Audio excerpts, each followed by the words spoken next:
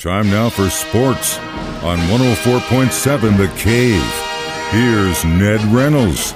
Mike, the intern, Ned Reynolds, in the studio on a Tuesday morning. So when it comes to gambling and being in sports, it's kind of a gray area. You can do it. Sometimes you can't. Definitely not in your own sport, and it doesn't matter if it's college or pro. A little bit of a scandal going on in college baseball, isn't there? Yeah, and I'm afraid it's more than just a little bit, too. This is burgeoning into a very deep, ingrained circumstance. It is college. 2 weeks ago. 2 weeks ago, University of Alabama baseball team played LSU in a very big conference series, and there were bets made on the game. Well, the central agency that looks over all questionable bets looked at this one in Cincinnati, and that's where this organization's headed, and said, wait a minute, there's something wrong here. And they took those games right off the board, said, cancel all bets. Did an investigation and discovered there were some irregularities, and just a few days later, Alabama fired their baseball coach, Brad Bohannon. Out. Okay, gone. Nothing further has been coming from that investigation except that yesterday, the University of Iowa had their baseball. They played Ohio State over the weekend. 4 of their regulars sat out because they were suspended for rules violations. The rumor is betting on games that they're not allowed to bet on. That was followed a few hours later by Iowa State baseball program. What on earth is going on here? Well, this is that can of worms that many said might happen if you allowed betting and opened up your states to doing that. I disagree. I think it allows the public much more of an identification with the sport that's going on. There's always going to be some little thorn in the side somewhere, but if the feds get this taken care of and find out what the circumstances were, well, you're going to see some very distinct punishment.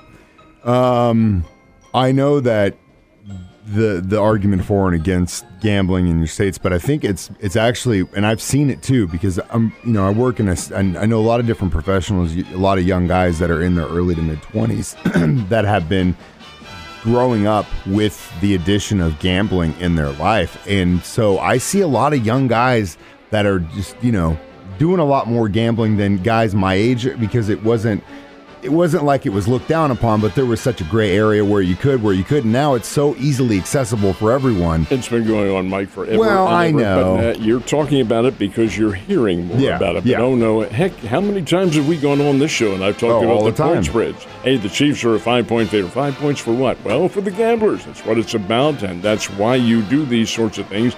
That part of it is legal, not in this state. You can't do it, and Missouri hasn't approved it yet.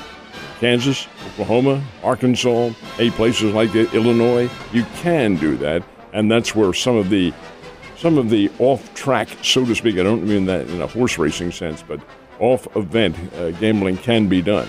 I think it eventually will come into Missouri, but it's not here yet. I'll tell you right now, it's not just college baseball, and I guarantee you there's college athletes all across the country that are doing it. That's where Iowa State was involved. Yeah. So I think it's just going to get worse. We'll see, though. Hopefully they can figure it out. But, yeah, not looking too good. Speaking of not looking too good, the catastrophic situation at Churchill Downs has definitely cast a shadow on the Preakness coming up, hasn't it? It has. 7 thoroughbreds, of course, died over the past week at Churchill Downs. Several of them were, of course, track training fractures and so forth and so on, but there were some that were just totally unexplained, in which the horse at the end of the race passed away. And you can't have that sort of thing without some kind of an investigation going on. Well, right now there are no answers other than the fact that Forte, who had been the favorite and then was scratched, will not be eligible to run in the Preakness, and that's coming up in 2 weeks. Now, why won't that horse be eligible? Is it because he was scratched? Well, yes, in a sense. When you're scratched at Kentucky Derby, the Kentucky Racing Commission says you have 14 days on that list. It's automatic. You're placed on that list, so any disease or whatever the situation might be investigated and healing takes place. Well, the Preakness occurs within that 14-day period. So Forte is out of it, but Mage, that won the Kentucky Derby, right now the owner hasn't said that horse is going to run, but I'm sure it will.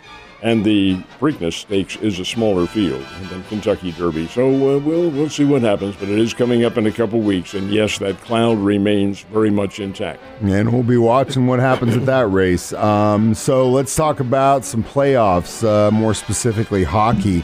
Are we getting closer to a Kraken-Panther final? Maybe. There was only one match last night, and that was Las Vegas against Edmonton, and the Las Vegas Golden Knights on the road, or on the foreign ice, defeated Edmonton, and now Las Vegas has a 2-1 lead. More series coming up tonight. Be interesting to see if the Knights actually go too, because I was in Las Vegas and met that whole team. They came through where we were staying at and did the nice little fan tour. Cause we walked outside, saw all these Knights fans. Like, what are these hockey guys doing down here? We're nowhere near the stadium. And then all of a sudden a bus pulls up and all these guys get out with hockey sticks. I was like, oh, I'm sticking around for this. So yesterday I read an article basically saying that a lot of people, or maybe people in the organization, are blaming some of the woes the St. Louis Cardinals are going through on the fact that Yadier Molina is no longer with the team. You can't put this all on Contreras, man. That's not fair. It is not fair, but there is probably some credence to what they're saying. You don't lose a 2-decade all-star veteran who's been in control of that team. You don't lose him and not feel it. And I think probably that has been of some effect. And here's Wilson Contreras coming in, and your expectations from the fans, which is always Mount Everest and hopes, is not panning out. And now the Cardinals front office has panicked a little bit and made him a DH, and he's not catching, at least for the foreseeable future. And that's why they're paying him to be a catcher. Well, anyway, last night at Wrigley Field, which is from whence he came, and we'll throw the meteorology into this very quickly. Watching the game, and down here, we're 80, 81 degrees, 82. It's about 40 in Chicago, and the fans are there bundled up, and you can see the breath blowing out, and oh boy, it was not pretty.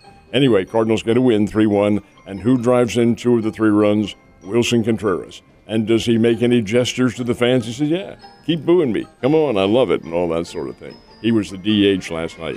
All right, Cardinals do get a win. That's 2 straight wins now.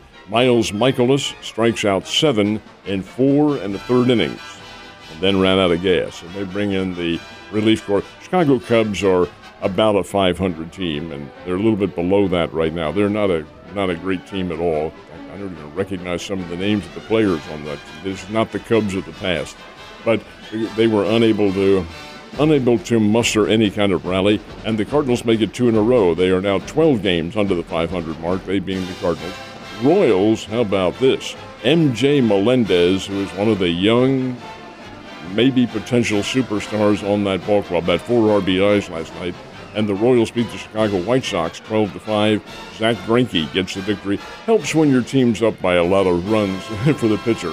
But then Greinke will take that any day. But the Royals now have 2 wins in a row. What is this? Missouri's coming back. We got double digits for the Royals now, which I love to hear. All right, let's talk about college baseball again, more specifically the baseball Bears.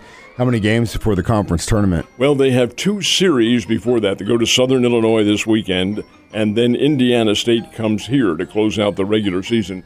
The conference tournament is being played at Indiana State. So after their final game of that 3-game series, which is 2 weekends from now, the teams pack up and all get on the bus and head over to Terre Haute for the start of that competition. All right, the Bears have 1 non-conference game remaining, and that is tonight at Hammons Field. Going to take on Lindenwood. This is pretty interesting. Lindenwood heretofore had been at first an NAIA school and then an NCAA Division II school. Now they are D1. Now they're a transitionary D1. What does that mean? Well, it means that they're not eligible for postseason play for another 3 years. That's the transitionary period. But Lindenwood is in the Ohio Valley Conference. They're playing a Division I schedule, and they're here for a 6:30 game.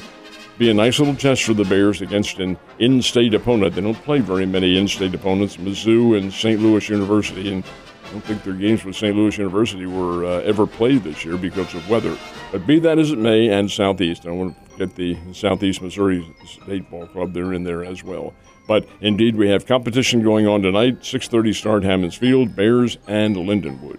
Last but not least, what's going on in those NBA playoffs? Miami Heat have really flexed their muscle. They knocked off the New York Knicks last night, and the Miami Heat now lead that series 3-1. Miami is a very good basketball team.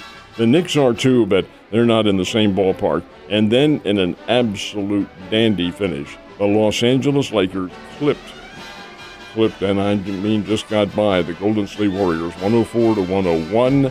and Los Angeles. The Lakers, who are the lowest seeded team in this competition, lead that series 3-1. I tell you, when LeBron and Anthony Davis and those people start playing basketball, the Lakers are a pretty good team. But without those two in there, they aren't anything at all. We'll see what happens. We will see what happens, my guy. You have a great Tuesday, Ned, and I will see you on Wednesday.